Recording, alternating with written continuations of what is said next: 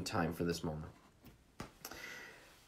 Lord Jesus, King of our hearts, lover of this world, through all that it's facing, God, I pray that in these next moments as we look at your word, we look at your instruction for us, that we recognize you are so wholesome and good to bless us through it all. Never let us lose sight of the blessing we hold. There is no victory of the enemy here. There is no applauding of the enemy here. Instead, we rejoice that we continue on in victory, a Jesus, a Savior, a God, a Father who works through all things for good. We thank you, Lord, and be with us today as we read and understand your word today. Amen. Amen.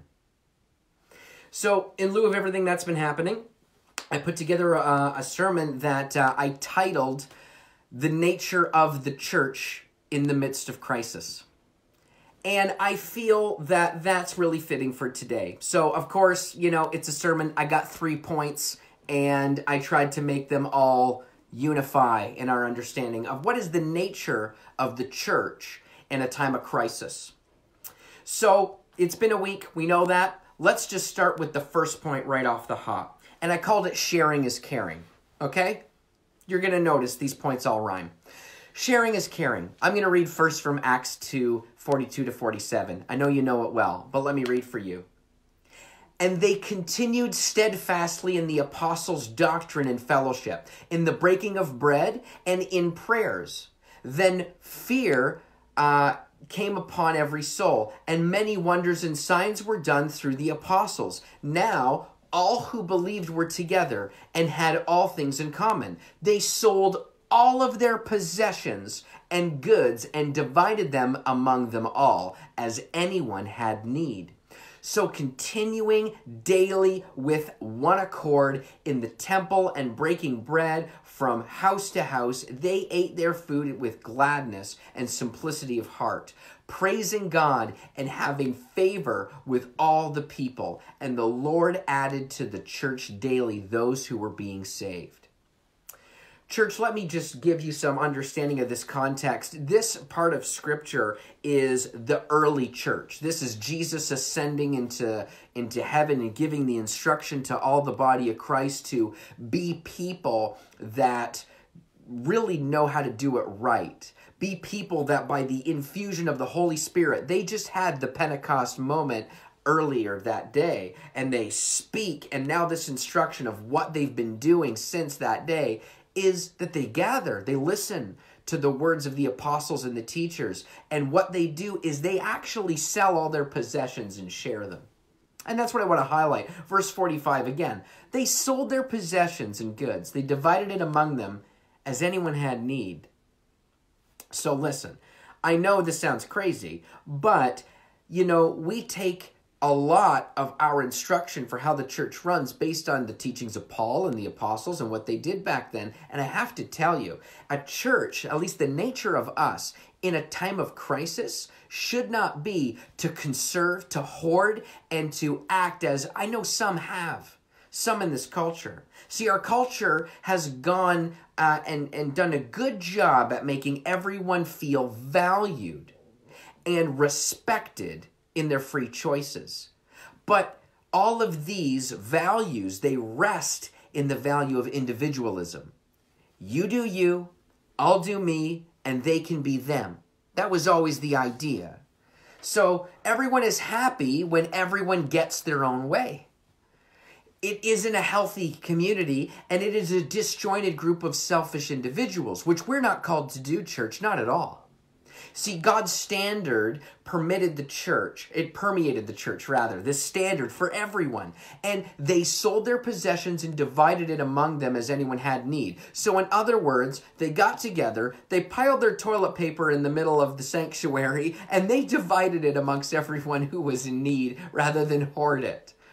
And of course, that's not necessarily the case, and I'm being a little bit jokey here, but you have to understand that we need to be people who are not causing and instilling more fear in everybody else. We need to be showing that we're calm, we're cool, collected, making wise choices, and doing the right thing, right?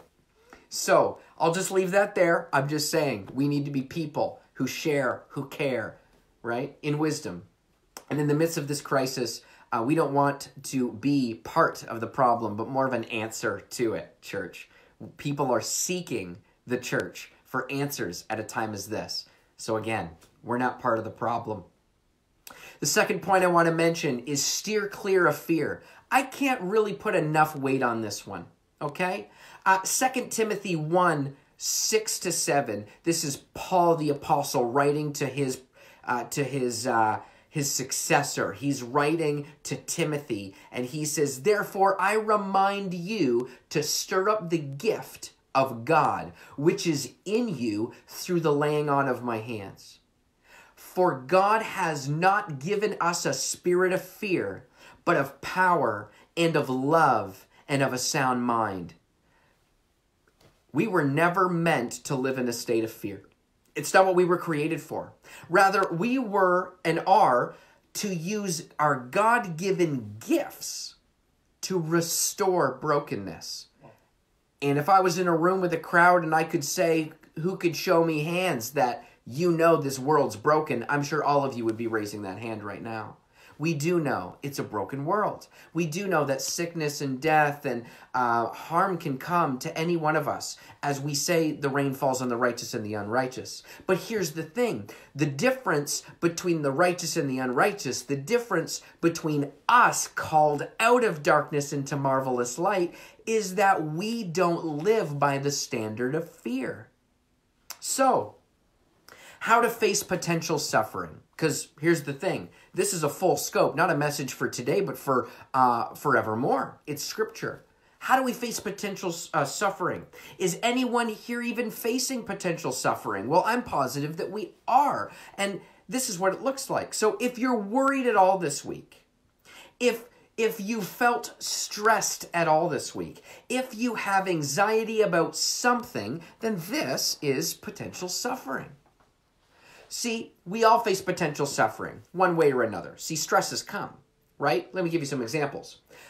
What if I can't pay my bills on time? What if my car breaks down on the highway? What if I parent as poorly as my father? What if my boss lays me off next? What if someone notices my zits or my pimples? What if I get the coronavirus? Or what if I don't have toilet paper from Costco? Or anything, fill in the blank, folks. We can be a worryful culture, and we can harm ourselves with this worry. I don't know if you know this, but I think this is an important thing to understand. I'm sure if you heard of fight or flight, that condition you get in when faced with adversity, where you need to choose to fight or flight, to face it with anger or to run away in fear. This is a common reaction to potential suffering. See, fight or flight is what science says your soul must choose when facing danger. Fight or flight is good to have when confronted with like a bear or something of that nature. It gets the adrenaline pumping, it gets the stress hormones kick in, and it helps you to really get moving when you need to, because decisions need to be made and you need to act quickly, right? It's good for a few seconds. That's what it's there for. It's kind of that safety switch. And humanity, though, none of us were ever made or created to live in that state. We were not meant to live in the state of fight or flight. And many of us, many of you, many people around us, church, are right now living in the state of fight or flight. They're living in a state of that adrenaline, the hormone that kicks in that causes this chemical compound in the brain, and they're not leaving that state. These stresses don't do well on our bodies, folks. If we're really talking about health at the end of the day, what good does it do to stay in a state of anxiousness, of fear, of this, even just down to the science of having that kind of chemical reaction happening? It's not good on your heart, it's not good on your mind, and it's really not good for your soul, folks. See, I guess science has proven, I say I guess because I'm not a scientist, I'm just an ordained minister, but I guess the science has mentioned that the release of these chemicals, they corrode your brain. Your IQ drops apparently by about 25% in the state of fight or flight. You act quickly, usually, but not always wisely, church. We will live in fight or flight, and when we live, in fight or flight, we live in fear, and it destroys us. So I encourage you not to live in fear. See, fear and anger, they are used to control people. These are things that we've seen in certain modes of politics. I don't believe that's the case today, so please hear me out there. But I know in other worlds of various different governments that don't have the privilege of the freedom we have in Canada, which I'm honored to be a Canadian citizen, and here in North America, I know there's other politics, other governments around the world, they use fear and anger as their main tool to govern their body. And certain religions do the same thing. Cults even. This is what Hitler did, other cult leaders. Fear and anger is a powerful tool, and they will use it to control. And we're not here to be controlled, folks. We're not here to be manipulated or to be confused by all of this. So please, we're not here to live in fear. See, fear and anger is not from God. If your church uses fear or anger to manipulate you, it is not from Jesus, and you need to actually get out of that church immediately. See, Jesus is the king of his church. He's the king of our church, folks. And he will not let it rule this way. Sometimes we need to get away from what causes us stress or fear. So church, some of us need to fast these triggers that cause us to worry greatly. So I'm telling you, folks, get your news these days, especially at this time when everyone's trying to find the right news form. Get your news from a credible source. It might not be a social media platform. I know I'm on Facebook speaking to you, but be wise, church. Seriously. Consider where you're getting your information. Is it socially engineered for you? Is it trying to induce fear? Or is it informative? You want to find something informative, and that's just something that I believe will help us in the long run. So just look for real information. Don't look at the propaganda. Understand the truth. God will help discern. When we face potential suffering, we are really afraid of loss. This is what triggers the fear and anger. We're afraid of loss. We're worried that something around us or someone we love will go missing or get sick or pass away. Ultimately, that's the reason we have fear in this world, why we have any kind of suffering. When we bring the anxiety into our lives, it's because we think something, someone, a piece we care of will be lost. I can't lie to you, sometimes we do lose things. Sometimes we do lose loved ones. But when God is in the picture, there's always life. See, it's never over with him. It's never, ever over with him. And if you trust in him, rest is in Christ Jesus. This is the God we serve, folks. That rest and restoration, it comes from our Lord. Never be in a place where you are surrounded and holding on to fears that destroy and harm. Look to the Lord. His trust will envelop you as you bring it forward to him. When we feel anxious, we turn to him, and our anxieties will diminish in his presence. Let me read some scriptures for you. Isaiah 26:3. You will keep, this is about the Lord. We're speaking about him. You will keep in perfect peace those whose minds are steadfast because they trust in you. Isn't that the truth? Isaiah, again, he's got some good ones. Isaiah 54:17. No weapon formed against you shall prosper, and every tongue which rises against you in judgment shall condemn. You shall condemn. This is the heritage of the servants of the Lord, and their righteousness is from me, says the Lord. And one more. I know many of you are reading this and quoting it. It's so good I want to read the whole psalm. I'm going to read Psalm 91 for you, church.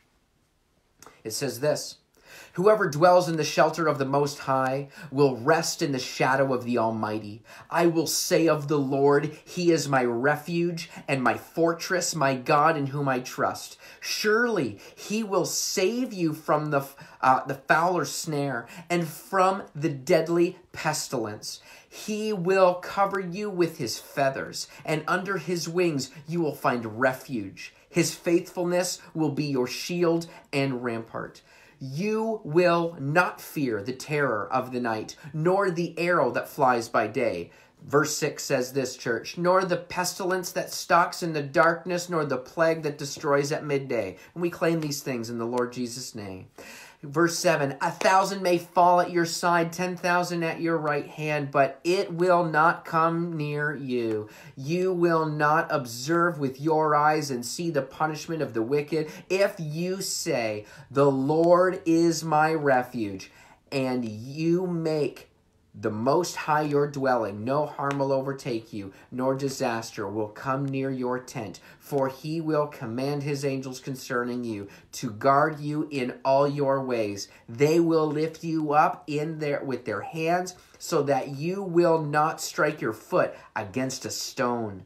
You will tread on the lion and cobra. You will trample the great lion and the serpent. Because He loves me, says the Lord, I will rescue him. I will protect him, for he acknowledges my name. He will call on me, and I will answer him. I will be with him in trouble. I will deliver him and honor him. With long life I will satisfy him and show my salvation. Church, I pray that you read this scripture, that you look toward these things, and you start to understand we have a God who cares for us greatly. Now, here's the thing, and I want you to understand it. I do believe that this is a serious case that we are facing, and that is causing fear in our culture. But do not fear. Act in wisdom and look to these scriptures to encourage you that God has you in his hands, loves and cares for you. No matter what happens on this earth or to this body, it does not change or diminish the work you've done in serving him or the work that you still can do regardless of your physical state. I've seen better and stronger and more powerful and dedicated prayer warriors in ICUs than I have healthy, working, and busy with the everyday life. Do not let the fear of what could or couldn't be with this disease overtake your calling to be people of Christ and to be the church. Like I said before, call one another and speak over Skype and worship and pray and encourage. God's going to be an answer to many people seeking that answer today and seeking that answer all over through the next few weeks. Look to him. Be the message of peace, grace, and love. That is needed and vital. Truly, truly the most important thing you can do.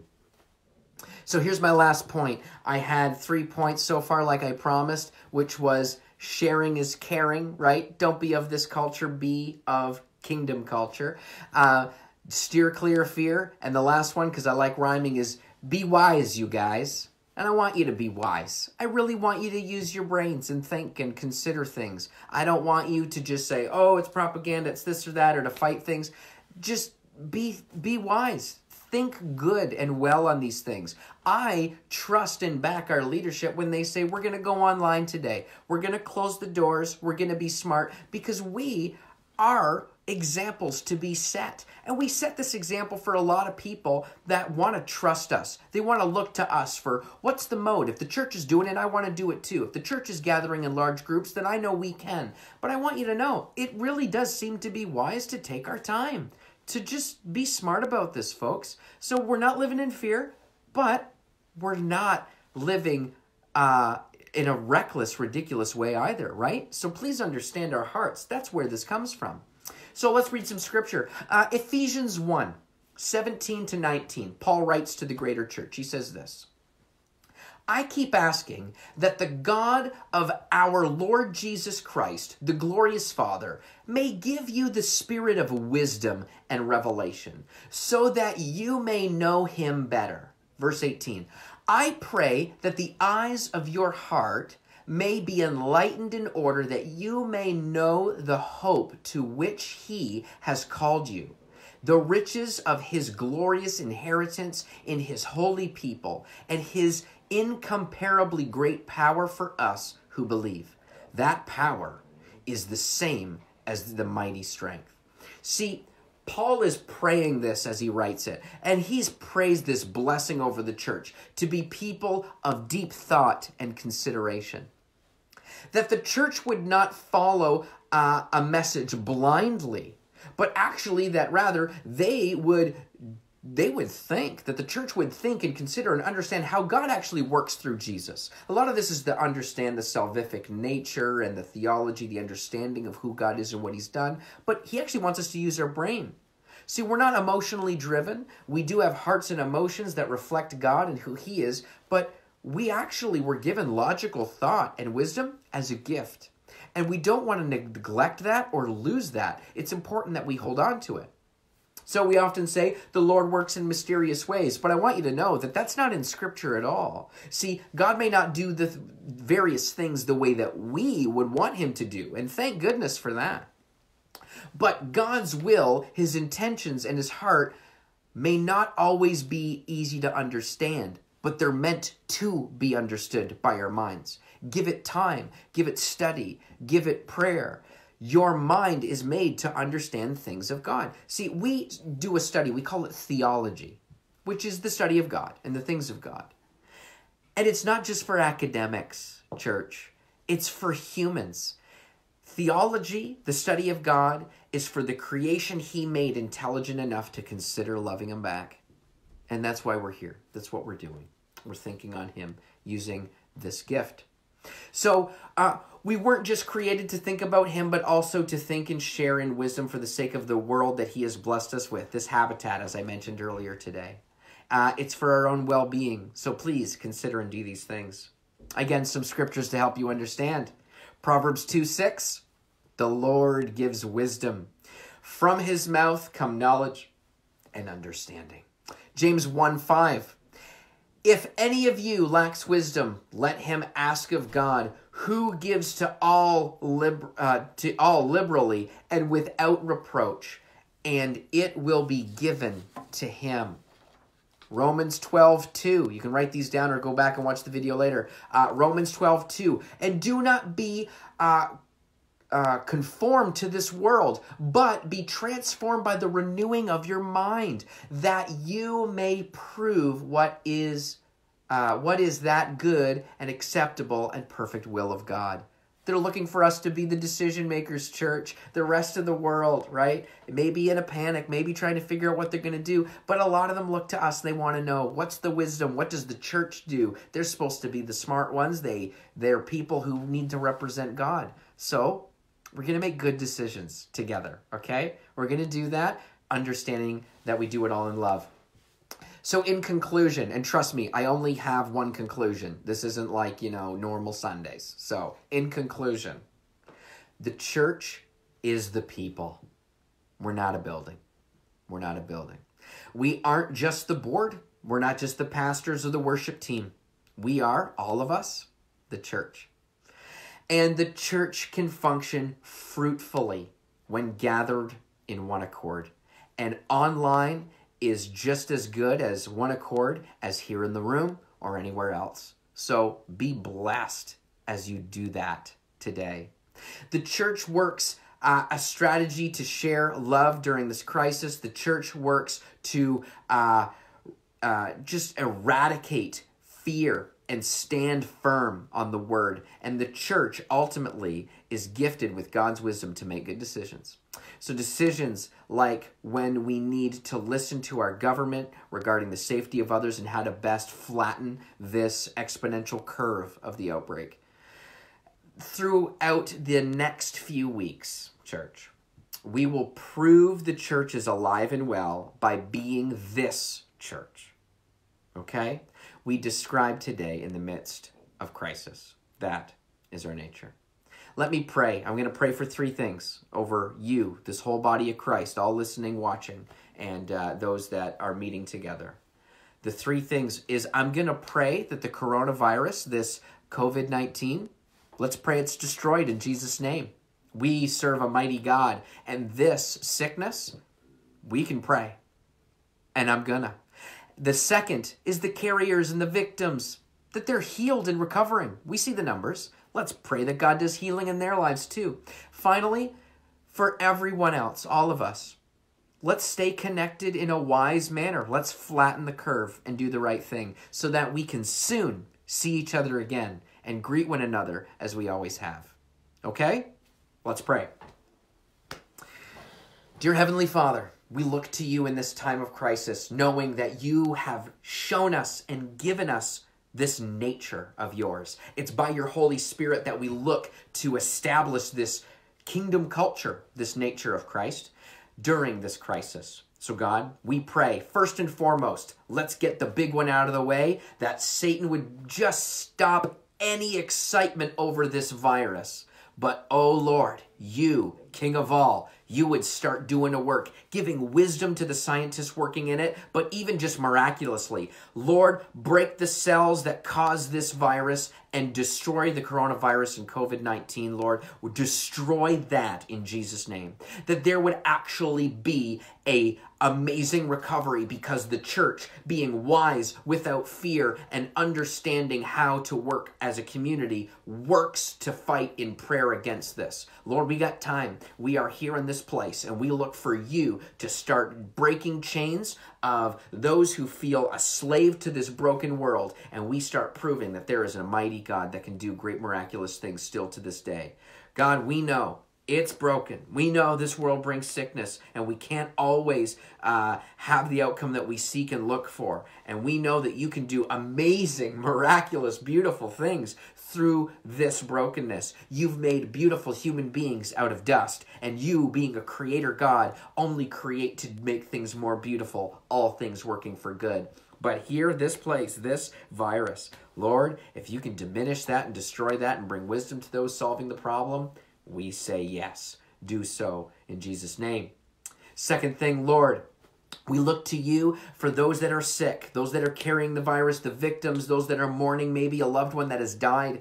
God, bring healing and restoration. Where your presence is, there is life. Where your presence is, there is success, healing, and great miracles. Lord, we know that. So today, we pray for recovery for those that just need this, Lord. We pray for healing to come into those lives because this, Lord, you can flatten a curve, you can push this around, but God, just allow people to turn to you. At the end of the day, the most important thing is that your kingdom grows. So, do what you will to prove yourself to those in doubt and that need you, that healing would come and that restoration would be there, because we need your kingdom to grow. Lastly, Lord, for everyone else, Lord, that we would stay connected, that we would be wise. Let us do what we need to do to flatten the curve. Let us do what we need to do to stop the spread and just to allow this to run its course, get out of our way, because we got kingdom business to do. God, you can do that. The smarter we are and the sooner we act on being low risk and wise, the sooner we can get back to doing church as you've called us to do it. And this is fine.